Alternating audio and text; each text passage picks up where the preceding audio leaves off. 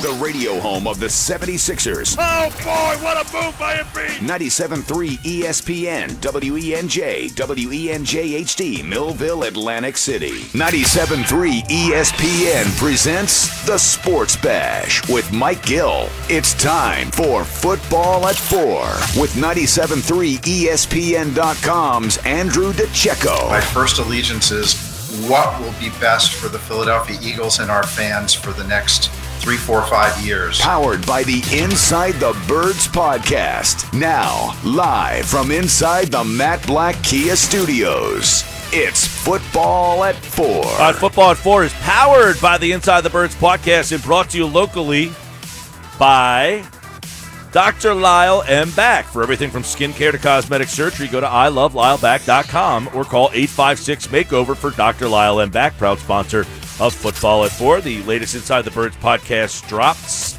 Mondays, Wednesdays, Fridays at 6 a.m. You can check it out with Adam Kaplan and Jeff Mosher right now. Andrew DiCecco from 97.3 ESPN.com covers the Eagles. Joins us here for Football at 4. And let's take a look at everything that's going on off-season draft-wise. Andrew, we want to dive into something with you that you're the perfect guy for Football at 4 today. I know how much you love the draft and how much you study the draft. So let's get into this. I don't know if you saw Bucky Brooks' most recent mock draft, but, man, I wanted to get your opinion on what kind of reaction there would be if the Eagles took a tight end with the 6th pick in the draft. Yeah, well, I mean, I think the Eagles could stand to trade down a little bit in the first round and still be able to get Kyle Pitts. But when you look at Nick Sirianni's offense, it's you're going to see a lot of 2 tight end sets, I would assume.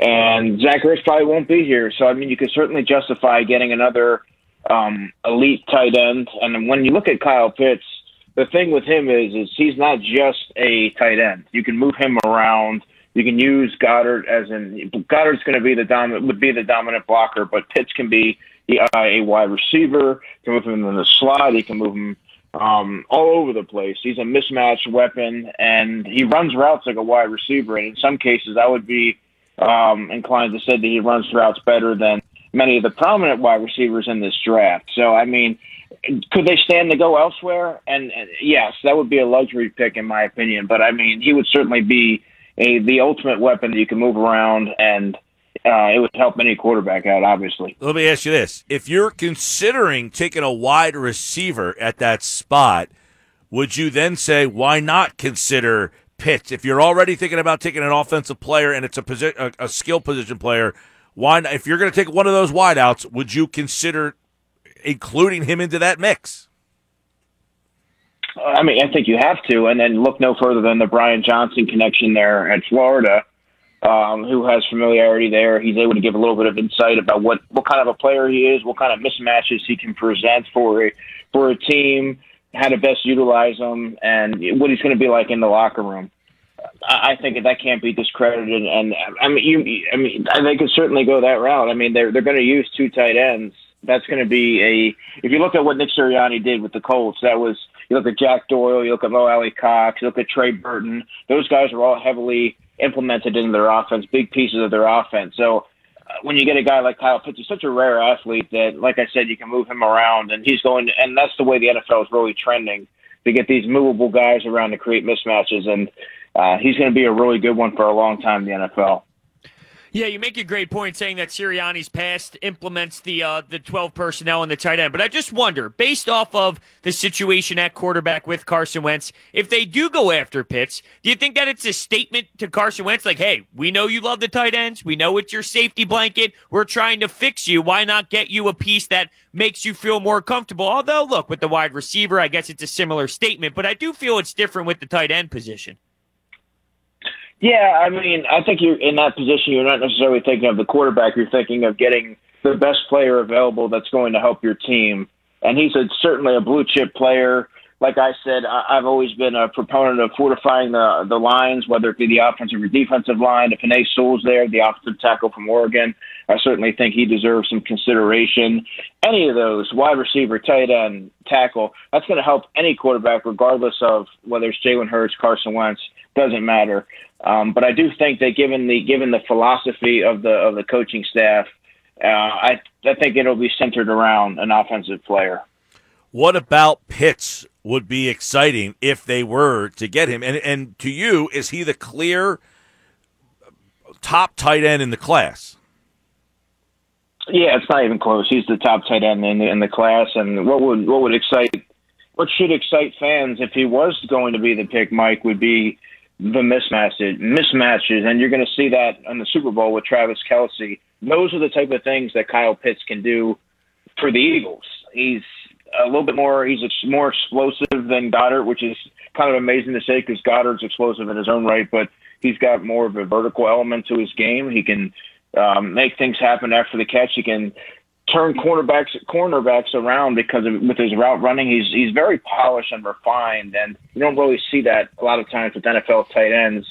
And like I said, you can't view Kyle Pitts as just a tight end. That's just a label. But when you look at his film and you can see the wide array of skill sets that he has, you have to be enamored with that. Yeah, obviously this is all hypothetical due to the mock draft, but how much influence do you think someone like Brian Johnson would have on the selection if they do go down that road, considering he coached at Florida?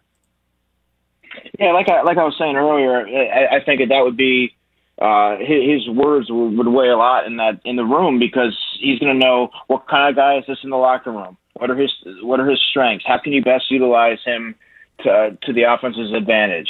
What does he need to work on? What should we be harping on from day one with him? What weight do we want to see him play at? Because he's a little bit of a lighter tight end than the mold of a Trey Burton. These are all different, unique insights that Brian Johnson has that I certainly think will be a factor when the evaluation process is taking place and in that war room. Now let me ask you, Andrew, do you like Pitts better than any of the three wide receivers? To an extent I do, because I like the big-bodied option. I like the fact of having a guy that you can move around, that you don't just have to put in the slot or you don't just have to put on the outside. He just adds to the you get a guy like Jalen Reagor in space. You get Kyle Pitts and you move him around. You have Dallas Goedert. I think that these are the type of players that would really fit with a Nick Sirianni offense. Just from a versatility standpoint, I think it just makes the offense run that much more smooth. And if you want to get as many good players, obviously, as you can, not saying, obviously, that Devontae Smith and Jamar Chase aren't, but I think Kyle Pitts is a plug-and-play guy from day one. He's ready to go. He's polished. He's very refined from a route running standpoint. Can't say that with Jamar Chase at this stage of where he's at in the pre-draft process. So, if I had to go that route, if you're asking me between the three receivers and him, I would probably go Kyle Pitts. But ultimately, I would lean towards offensive line if it were me. Yeah, I know a lot of the fans bring up Smith and Chase, but when it comes to that six pick, if it is Waddle available, like what do you see in him that would be intriguing or something that would maybe shy you away from someone like Waddle? And maybe it's the injury, but what do you think about that? Well, the one thing that would kind of steer me away, and listen, Waddle is a very explosive, dynamic talent in his own right. I think that taking him at 6 would be a bit of a reach, to be honest with you. I do think that he's probably a top 12 talent, but I think that if they were to trade down and pick up another pick, he would still be there. The injuries scare you away a little bit. I think he's more of a complete receiver than some of the other two guys. But given the Eagles' history with injuries and things like that, I think that you have to go. You're going to be at least hesitant to go that route, especially at pick number 6. When I think that even Kyle Pitts, to be honest with you, at 6 to me would be a reach. I think he's a top 10 guy, no doubt. But I think that there's a little bit more value with a player like Kyle Pitts for his versatility.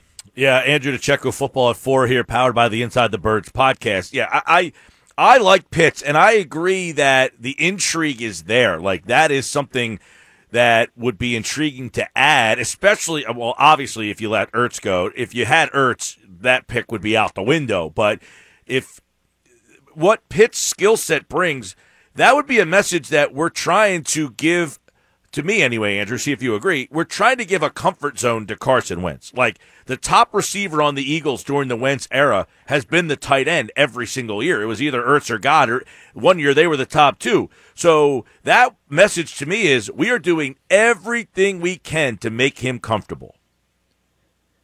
Well, any little move that the Eagles make, it's going to be, everyone's going to scrutinize and say, was that move catered to Carson Wentz or was that more catered to Jalen Hurts? Adding a tight end to an offense, a top-level tight end, is going to help any quarterback. Quarterbacks tend to lean that way, especially when dealing with pressure. It's good to have that security blanket over the middle. Look at Donovan McNabb. Chad Lewis was one of his main targets. Quarterbacks all over. Pat Mahomes. Pat Mahomes always goes to Travis Kelce. It's just having a guy that can work the middle of the field, take advantage of linebackers and safeties that aren't necessarily, they don't have either the length or the athleticism to keep up with these guys. It's going to make a quarterback more comfortable. So, it doesn't matter. Like, I think if they were to go with him, it still would be, a reach to say, oh, this was more with, this move was made with Carson Wentz in mind. I think that would help any quarterback. Let's say they don't get a tight end. Let's say they don't go the route of Pitts. If they move on from Ertz as well, do you think Goddard and, I'm just hypothetically speaking, Rodgers again is a good enough duo? Because when Rodgers played last year, there were moments where he was getting 60 yards or so in a game, and he kind of rejuvenated himself a bit. Is that enough? I don't necessarily know if it's going to be enough. Yes, he certainly, showed that he can perform at a high level. I don't know if he can do that for a full slate of games. He has suffered a number of injuries over the past few seasons. There's going to be a guy who's a homegrown guy, Kenny Yeboah. He's from Allentown. He played at Temple. He transferred to Ole Miss. He was in the Senior Bowl. He's a guy that I really like. He's a guy that I'm going to be talking to early in the pre-draft process here. He's another guy that I think can be a 4th or 5th round player that can also create mismatches and things like that if you don't want to necessarily invest blue chip talent, a high draft capital pick on a tight end and that high. There's going to be other options there to get some of these guys. So I don't know that you can go into the season with just Richard Rodgers as the primary backup to Dallas Goedert because both players have a lengthy injury history. Yeah, and I know that one thing for sure is the wide receiver room is going to be kind of interesting. You talk about the tight ends, but for the first time for 2 straight years, Andrew, they're going to have the same wide receiver coach, a little bit of continuity there. And this is going to be a really interesting wide receiver room if they don't take a wide receiver at number 6. So, what they have left here, do they have to add to it, or is this young crew something that with Moorhead for the second year that you would be intrigued to bring back as is? I think they need to add another big-bodied receiver because obviously J.J. Arcega-Whiteside has not really panned out, and you don't want to go into this season assuming that this is going to be the year that he turns the corner because if you don't do that, then it becomes a house of cards, and you have a lot of guys that are playing out of position, and you're forcing a lot of guys to do things they're not necessarily accustomed to doing, much like you saw this year when they put all the eggs in the Deshaun Jackson and the J-Jaw basket. I think if they could add a big-bodied guy, I don't know that you need to invest a premium pick in a player like that. And I do think that they have some pieces there that it would be nice to see how Aaron Moorhead can build on what he's already worked with these guys on with a full offseason. With your Quez Watkins, who kind of who can have maybe somewhat of a T.Y. Hilton role in this offense, perhaps. You have Jalen Reagor, he's going to have another full offseason. John Hightower. You want to see what you have in these guys, and you want to let these guys develop instead of having to completely, sweep the room and get a new guys in there. And you really need to see what you have. And without having to completely overhaul it, I think you can stand to add another player. But let's see what you have there first. And given they're going to have a normal offseason, second-year receiver coach for the first time in a long time. Let's see what Aaron Moorhead can do and get the most out of these guys. All right. Now, what did you think? Because they kept changing the receiver, how do you read into how the receiver coach has done, or they've been scapegoats? Well, you can look. It's unique. Every situation is unique because with Greg Lewis, I thought, he was a little bit young, but he was able to go to a situation with the Chiefs where they had a little bit more talent there. But as Jeff outlined, the good players didn't regress, and the younger players, the backup players, they kind of saw their roles elevate, and they kind of elevated their play. And I think Greg Lewis could have been given another year, but there's a guy like a Hunter Brewer who I don't believe I think that was solely on the coach. The guy who came in from UNC, Matt Collins, the wide receiver coach. Carson Walsh, it was evident that it was the coaching with him. It wasn't working out. Didn't have the command of the room. Mike Rowe was the best wide receiver coach that they had. But in the case of Aaron Moorhead, some people like change just for the sole purpose of change. You have to really look at beneath the surface. What was Aaron Moorhead kind of dealt with? The shortened offseason, a very young receiver room where the veteran players were injured for most of the season. A lot of this stuff was done virtually. He didn't have a lot of time with these guys, but towards the end of the season, you started to see some of the light come on for some of these guys, like a Quez Watkins, like a Jalen Reagor. And you kind of just want to build on that, because if you keep shuffling through coaches, that reflects very poorly on the front office. And it's not always on coaching. You can certainly point to that in some areas. Ken Flagel and Corey Unlin in the past, and there's many examples, but Aaron Moorhead's not one of them. Speaking of coaches, now that we heard from Sirianni a couple more times, any new thoughts, any different feelings? I did stumble upon a clip of him speaking in the locker room to the Colts. That made me feel a little bit more comfortable. It felt like he was more comfortable in his natural habitat. But has anything changed in terms of how you feel about him? Well, I've kind of always perceived him to be a high-energy guy, more so. I don't like to read into pressers too much. You like to see how the players respond and how training camps run, and you'd like to see the rotation of players and kind of just his offensive design and philosophy. That's really what I base it off of. And yesterday, what really struck me when he spoke on WIP, Nick Sirianni, he mentioned competition. That was something that he called a core value, something that he plans on harping on. But my question to you guys is, if you are going to move forward with Carson Wentz, you heard him mention competition at all positions. Given the stories that have come out about Carson Wentz's ego and entitlement and ability and his knack for undermining coaches, do you really think he's going to be all in on a quarterback competition in the summer? I would imagine that's going to be a tough sell, right? I mean, don't you guys think Absolutely. That's a tough sell, that you're going to tell Carson Wentz, hey, you got to beat out, or that it's going to be an open and fair competition with Jalen Hurts? Yeah, I mean, and this is coming from a rookie head coach, a very young coaching staff. You're having that's his boss now. You're saying, hey, look, this is what it's going to be. Given the sensitive nature of Carson Wentz, I think that would be a tough sell for him. And, it's kind of hard for me to fathom him wanting to be like, okay, yeah, that sounds good. I'm ready to take on the challenge and see where it goes. I think that would be a tough sell for sure. Andrew DiCecco, Football at 4. Competition is what Sirianni has brought up, a couple times. He brought it up with John Clark on NBC as well, NBC Sports Philly, when he talked about it. And he also acknowledged, guys, that he did not do a good job at the press conference. And he kind of made light of it. I don't know if you guys caught this, but he said, I need to go back and watch the tape. I'm going to have to go back and see but he kind of made light of the fact that he understood he did not do a good job. And I can appreciate that, right? I mean, that's something I can appreciate is, hey, I didn't nail that press conference, but next time I'll do better. Yeah, I mean, self-reflection, being honest with yourself, being able to evaluate and know where you could improve as a coach or how you presented yourself. Self-awareness is a very it's an uncommon trait that you would think that a lot of people in a leadership role would have, but he definitely was able to evaluate where he went wrong and improve on that. He seemed a lot more comfortable on air. Of course, he's not in front of a room or in front of a bunch of people on a Zoom conference this time. But, I mean, just like I always say with everything, let things play out. I'm never one to snap to a premature judgment on a certain topic or player or situation. Just let it play out. The guy has the tools. He was selected for a reason. Let's see what he can do this offseason and how things sort of shake out. Football 4 with Andrew DiCecco. A lot of draft stuff, as we talked about.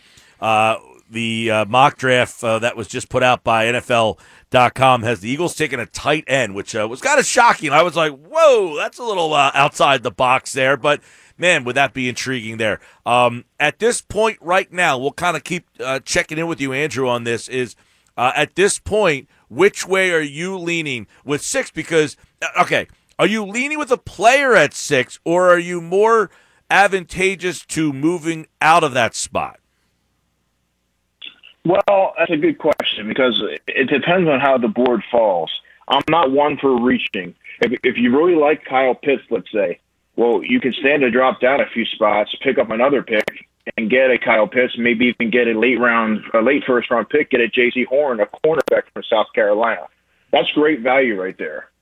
But if you're sitting there and you see the Dolphins take a Devontae Smith and the Bengals maybe take a Jamar Chase and Penei Sewell falls to you at 6, I say you hang tight, grab that tackle, and let it work, let it play itself out in training camp. Figure out where you're going to put him because this is going to be an All-Pro, a stalwart left tackle for your franchise, and those guys, when you have a chance to get them, you have to because they're not very common. So.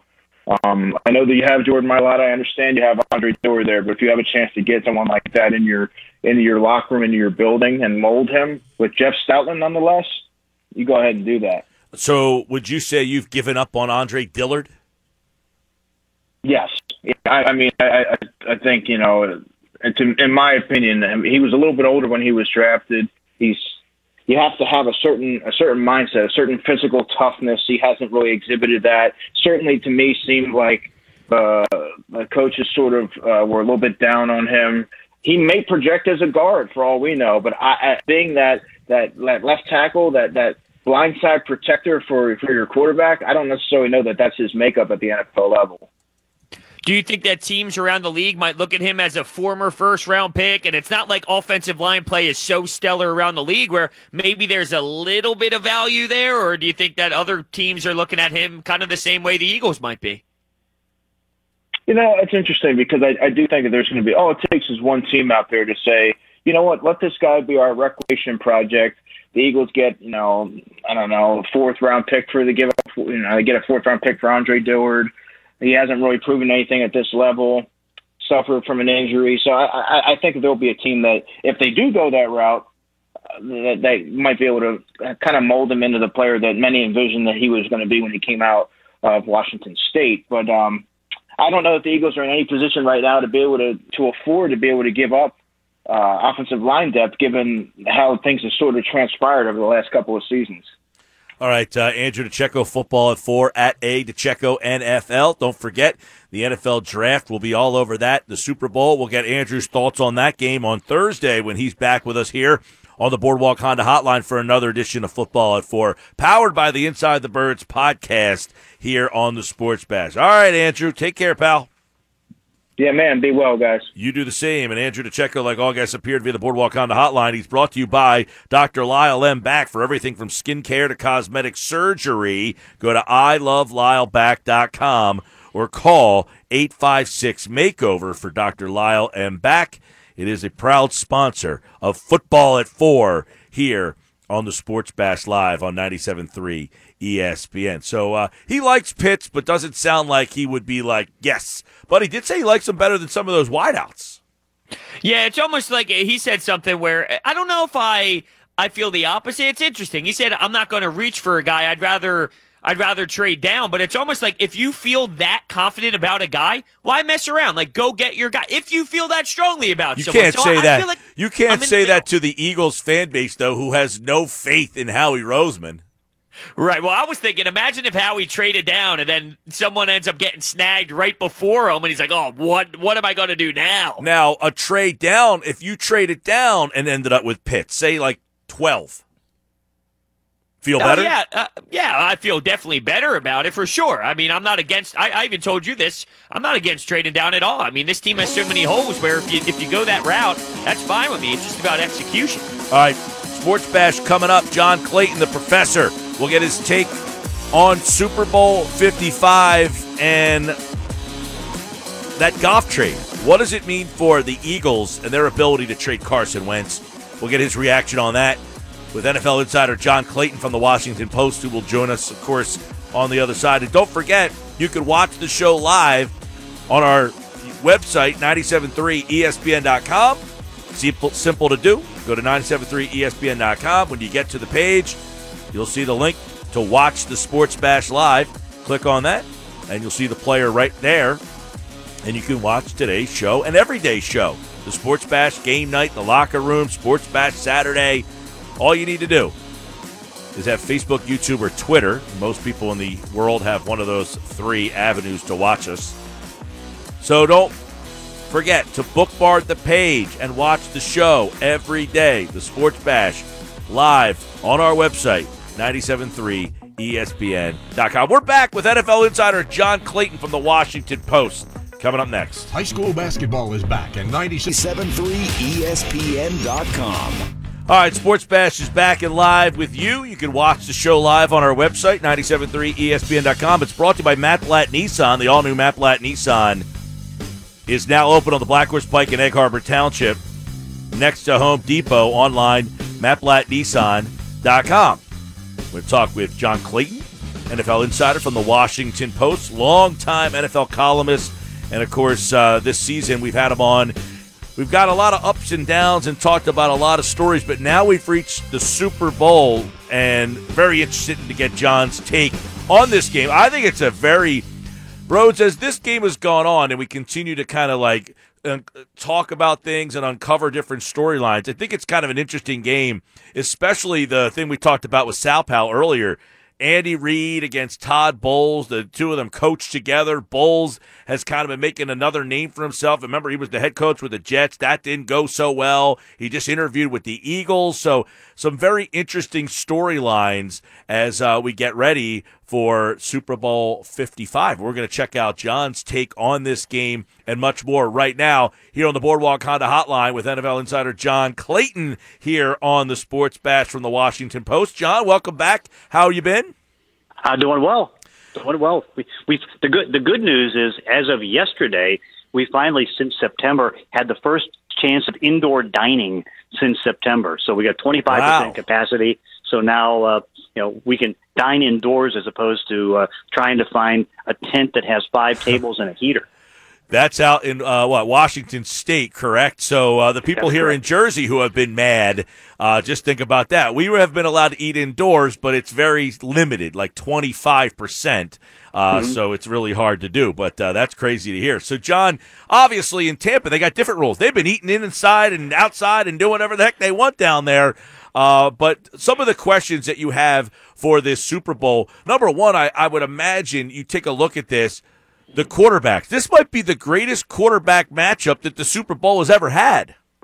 Yeah, because you have the old GOAT, who Tom Brady, going against potentially the next GOAT in Patrick Mahomes. And it's like, can you ever remember a time where you can see a matchup like that? Because, you go through the years and, one quarterback emerges, whether it was Joe Montana, whether it was John Elway. But to have, one that's already certain in Tom Brady, and now you have potentially the next one in Patrick Mahomes. And what was great to see is that we actually were able to watch the fact that they actually played against each other this year. And Patrick Mahomes had the big advantage. He jumped off to a 17-0 lead. He passed for 462 yards and 3 touchdown passes to Tyreek Hill. And then, 17-0 in the first quarter with 2 touchdown passes to Hill. And the next thing you know, here comes Tom Brady trying to climb back and at least made it a 3-point game at 27-24. John, obviously, Brady is towards the end of the line here, and Mahomes is at the beginning. But I guess I want to know, is Tom Brady still playing at this ridiculous high level? When you watch him, because everybody's, Brady or Belichick, and Belichick's team is and Brady's in the Super Bowl again. But are the Buccaneers here because Tom Brady is playing at that level? Well, it's not like he's playing as well as Mahomes, and you can see that he's had some bad incidents at different points. Like, for example, you go back and he had the one stretch where he had 3 interceptions, on a 3-series drive that was in the New Orleans game, and that obviously isn't good. But he's been able to survive that. But the fact that he's been able to guide this team, and really since mid-season, he's actually done pretty well. And what's amazing, that's one of the great parts about this matchup, is that, Tom Brady when he went there, did not want to do the no risk it, no biscuit type of things that Bruce Arians wants, throwing the ball downfield. But now what you have is two of the top three teams in the league as far as throwing 21-yard air balls. And Brady's thrown 69, and Mahomes has thrown 70. I mean, these are two of the best in the league. And then you see as the season went on, particularly like last week, they were able to get Tom Brady to complete 3 passes that sailed 21-plus yards in the air. So that's kind of corrected himself. And so, I mean, he didn't have a Pro Bowl season, but he was good enough to win the games, particularly in the playoffs. What do you think the role will be for the running backs, considering, you're talking about Tom Brady and throwing the football? How about that running back game?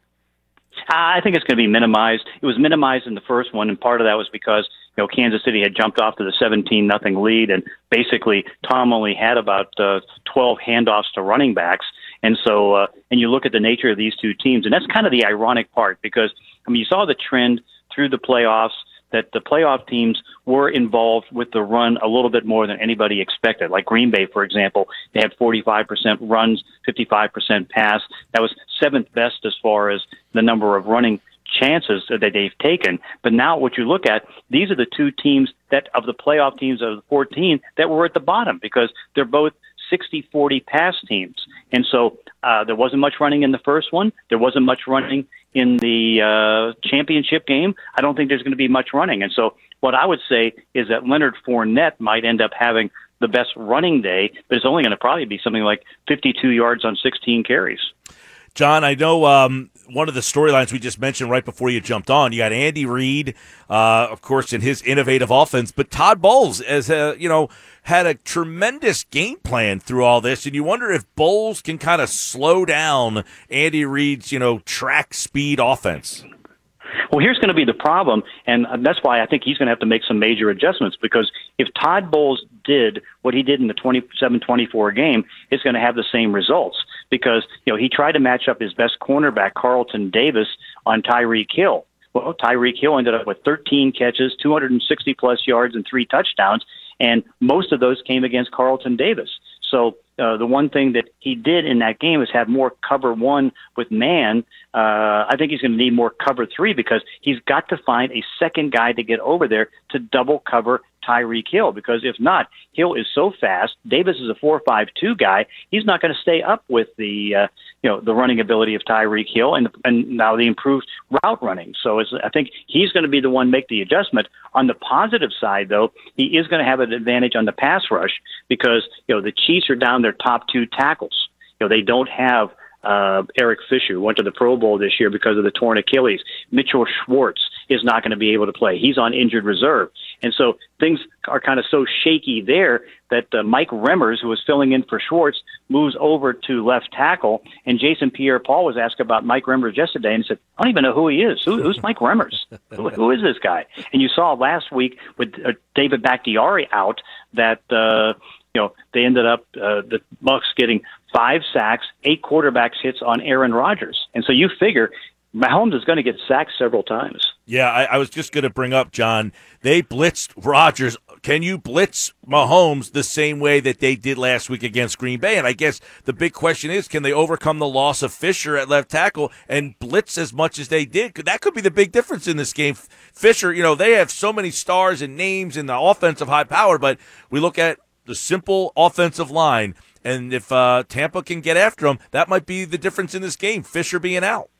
Yeah, very well could be because there's going to be some problems because they had to take Andrew Wiley, one of their guards, and put him over at the right tackle spot with Stefan Wisniewski now coming off the bench in the practice squad to be at the guard position. So it's like this is a little bit tougher than even what Green Bay had because again they have lost one guy in Bakhtiari, but now you've got 2 guys down for the Chiefs. And so my guess is they're probably going to have to play a little bit more 2 tight end to have an extra body there to help block. How would you describe the Arians-Brady relationship? Because it is very unique. Yeah, it is. I mean, I think that it was a struggle at first because Brady was a little reluctant to do the no risk it, no biscuit type policy. And certainly he had to be kind of stunned at how open and honest and sometimes pointing Arians can be in his press conferences because he doesn't hold anything back. Well, in Bill Belichick, I mean, he hardly says anything. So it's like that has to be different. But I think the relationship warmed up because I think he continued to warm up as the season went on as far as how his adjustment to the offense. And, I think he appreciated the fact that he asked for Antonio Brown. He got Antonio Brown. And even though right now he's still questionable with that knee injury, I mean, he has helped a little bit. So I think the relationship has gone pretty well and should continue into next year. John Clayton's with us. Check out his 4 big questions for Super Bowl 55. He goes in depth on this game over at thewashingtonpost.com. John, I want to get your take as well. I mean, you're out there in Seattle, close to the Seahawks. There's a new quarterback in that division. They gave up a bundle to get Matthew Stafford, did the Rams, but what was your take on that trade? And then I guess to localize it for us, does that help or hurt your chances of trading Carson Wentz if you're the Eagles? Yeah, I think what it does is that certainly Ian improves their offense because Sean McVay just gave up on Jared Goff. He thought it was a lost cause. And so he wanted to unload the contract, unload the player. And so he gets a better quarterback in Matthew Stafford who can do more things than Jared Goff and not have to be overcoached to get things right. But here's where the problem is. We're getting more information about the cap, and we don't know if the cap's going to be 180 or 185 million, but we know the cap's going to be tight. And so now here are the Rams with $42.2 million in dead money for for Goff and also for the salary, a $20 million salary of Matthew Stafford. And so that's 23.4% of the cap right now tied up on basically one quarterback position, one there, one gone. And they have key free agents to try to re-sign, and that put them at $35 million over the $180 million cap. That's third worst in the league, right ahead of Philadelphia, who's at 80, and you got the Saints at 100. So now the question is going to be, who are they going to cut? How are they going to restructure contracts? And who are they going to lose in free agency? Because you're looking at a team that, believe it or not, 2 years ago in the Super Bowl, they've lost 8 starters on defense. They only have 3 starters left, and one of them is John Johnson, who's a free agent and a real good safety. And there's only 24 players who are on the Super Bowl that are still left on the 53-man roster. And that's, again, a roster that is only 2 years old past the Super Bowl. So you kind of wonder, is change going to start to bring them down? Because it's going to be a less talented team next year, even though they're going to be better at quarterback. And I do think it's going to help the Wentz thing because you can see teams were willing to spend good draft choice capital and maybe even good players to be able to do something. And Indy is going to be one of the most aggressive teams in trying to do something with. We'll see about San Francisco. But no, I think it keeps the Wentz situation still alive for a trade. Yeah, and as you know, John, I mean, it seems that this is going to be a wild offseason for quarterback movement. Oh, the wildest I can ever imagine. And really, I compare it to one of those things we see in the NBA every 4 years is that you have all these top free agents coming up, and they're either going to leave, get contracts re-signed, or be traded. And we see this in the NBA, and now you've got the star power. But what's going to be so fascinating is it's coming at a time that the cap's going down, and you're going to have, if all these quarterbacks get moved, or some of them get moved, most teams are going to have $40 million tied up like the Rams in 2 players, but one gone. He's John Clayton. It's the offseason, but the Super Bowl's for. Who do you like, John? I like Kansas City. I think I just like Mahomes.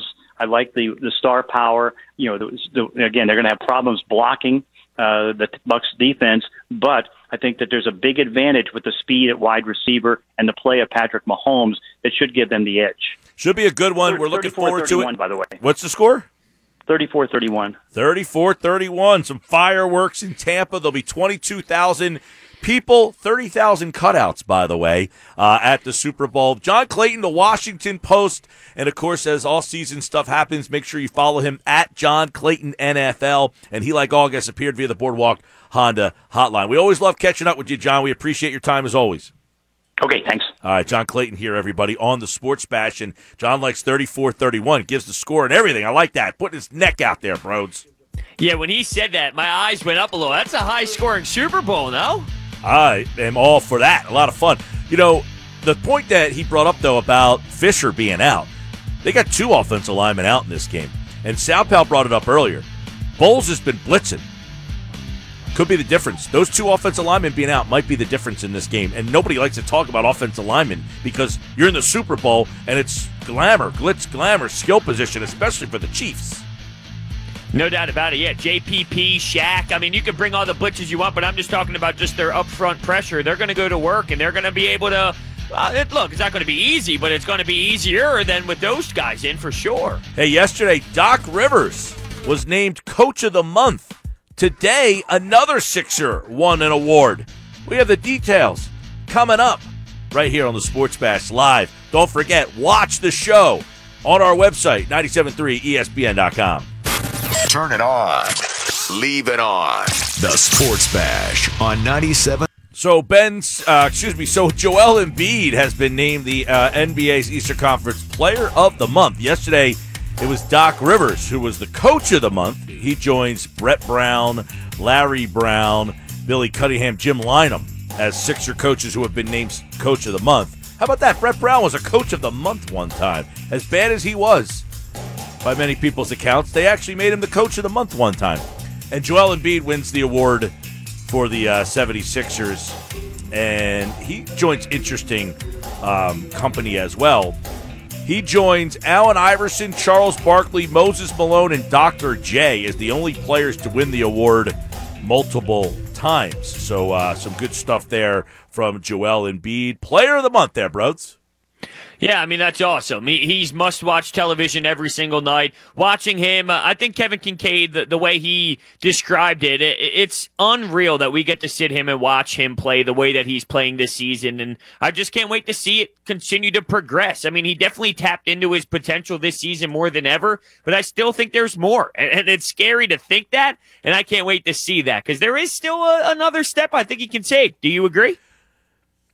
Yes, I do, but I do feel that, like Kevin said, the biggest difference in this team is the readiness of Embiid to win. Oh, no doubt about it. Yeah, we've been stressing that a lot. It's like when you get a certain age in this league, it's a grown man's league for a reason. Yeah. You take that step when you're about 27. That's that first real leap, and he's in that window. Hey, look, anybody who's been out there who's ever coached, when you coach a kid who's 13, and then he goes to 14, and you're like, wow, this guy's way better than he was. And then when he's 15, you're like, my God, like that jump from 13 to 15, you're like, holy mackerel, this is like a different person. And then from 15 to, say, 18, well, just think of Joel Embiid being like 21 when he got into the league, 22. Now he's like 27, I think, 26 or 27. Yeah. That gap of maturity is astronomical. And I think you're seeing the Sixers' young stars who had, look, I had been saying this for a couple of years, Brodes. Not too many teams. Your best two players are also your youngest two players. That's what the Sixers were up against the last couple of years. Because of how they built their team going through this process, they had these two great talents, but they were also their youngest two players. And that's an issue. By the way, Joel Embiid is 26 years old, so he's a little bit younger than 26. He's got another year to keep adding at it. But yeah, now, and I think the way that you see his ability to get to certain spots on the floor, I think he's way more comfortable. If he gets the ball out by the perimeter, he finds ways to get to the area on the low block. He'll take that mid-range jumper. It's like he's way more knowledgeable of the game now to start out somewhere on the floor, but work his way to where he wants to be and to operate there. I think that has really shown the progression in his game. Yeah, there's no doubt about it. To me, Joel is at that point where I can now say, where in the past I'd say, look, he's just not mature enough. He's just not ready to win. You were frustrated because he's so talented, but I don't think he was ready to win here. I think he has gotten to the level now where Joel Embiid is ready to win. He's ready to be the best player on the best team. I agree with you. And it's I just wonder, is he ahead of everybody else, and does he need to wait? Because like with Ben, he's 24, might be the case, so we need to wait for him? That might be the case. That's enough to get you from the second round of the finals, but is it enough to get you from the second round of the NBA final? I should say from the second round of the Eastern Conference finals. but he might need the rest of the guys to catch up to him. So you might advance from out of the second round this year because of that, but it might not be enough to get you all the way to the NBA Finals and ultimately win a championship. But I think it shows that you're on that path. Now, I would absolutely be okay with that philosophy. The problem is with this fan base, imagine if they watch Joel Embiid carry you to the Eastern Conference Finals, and then Ben comes up small because he's not ready yet, and then the frustration would really intensify more than it has in the years past, just because it's like, hey, they're holding Joel Embiid back from the... I'm not saying that's right. I'm just saying I think that'll be the reaction. But it's a possibility that might be what happens, is in the end, those guys might not be ready, and that might be why you come up short, because Brooklyn has 3 guys who you would say are ready. All 3 of those guys, or 2 of them have won a championship already, and James Harden, right? Yeah. And Milwaukee has a bunch of guys who have gone through the pain of losing multiple times. Have they learned enough from that for that to be enough? Because Antetokounmpo has come up small in these situations and that group of guys. Did they add enough around Giannis to get that done? So I think it's a very interesting. I think that's something we can kind of talk about in the next is this Eastern Conference. All of these teams have an interesting storyline, but I think the Sixers with Joel Embiid is Jason Tatum there.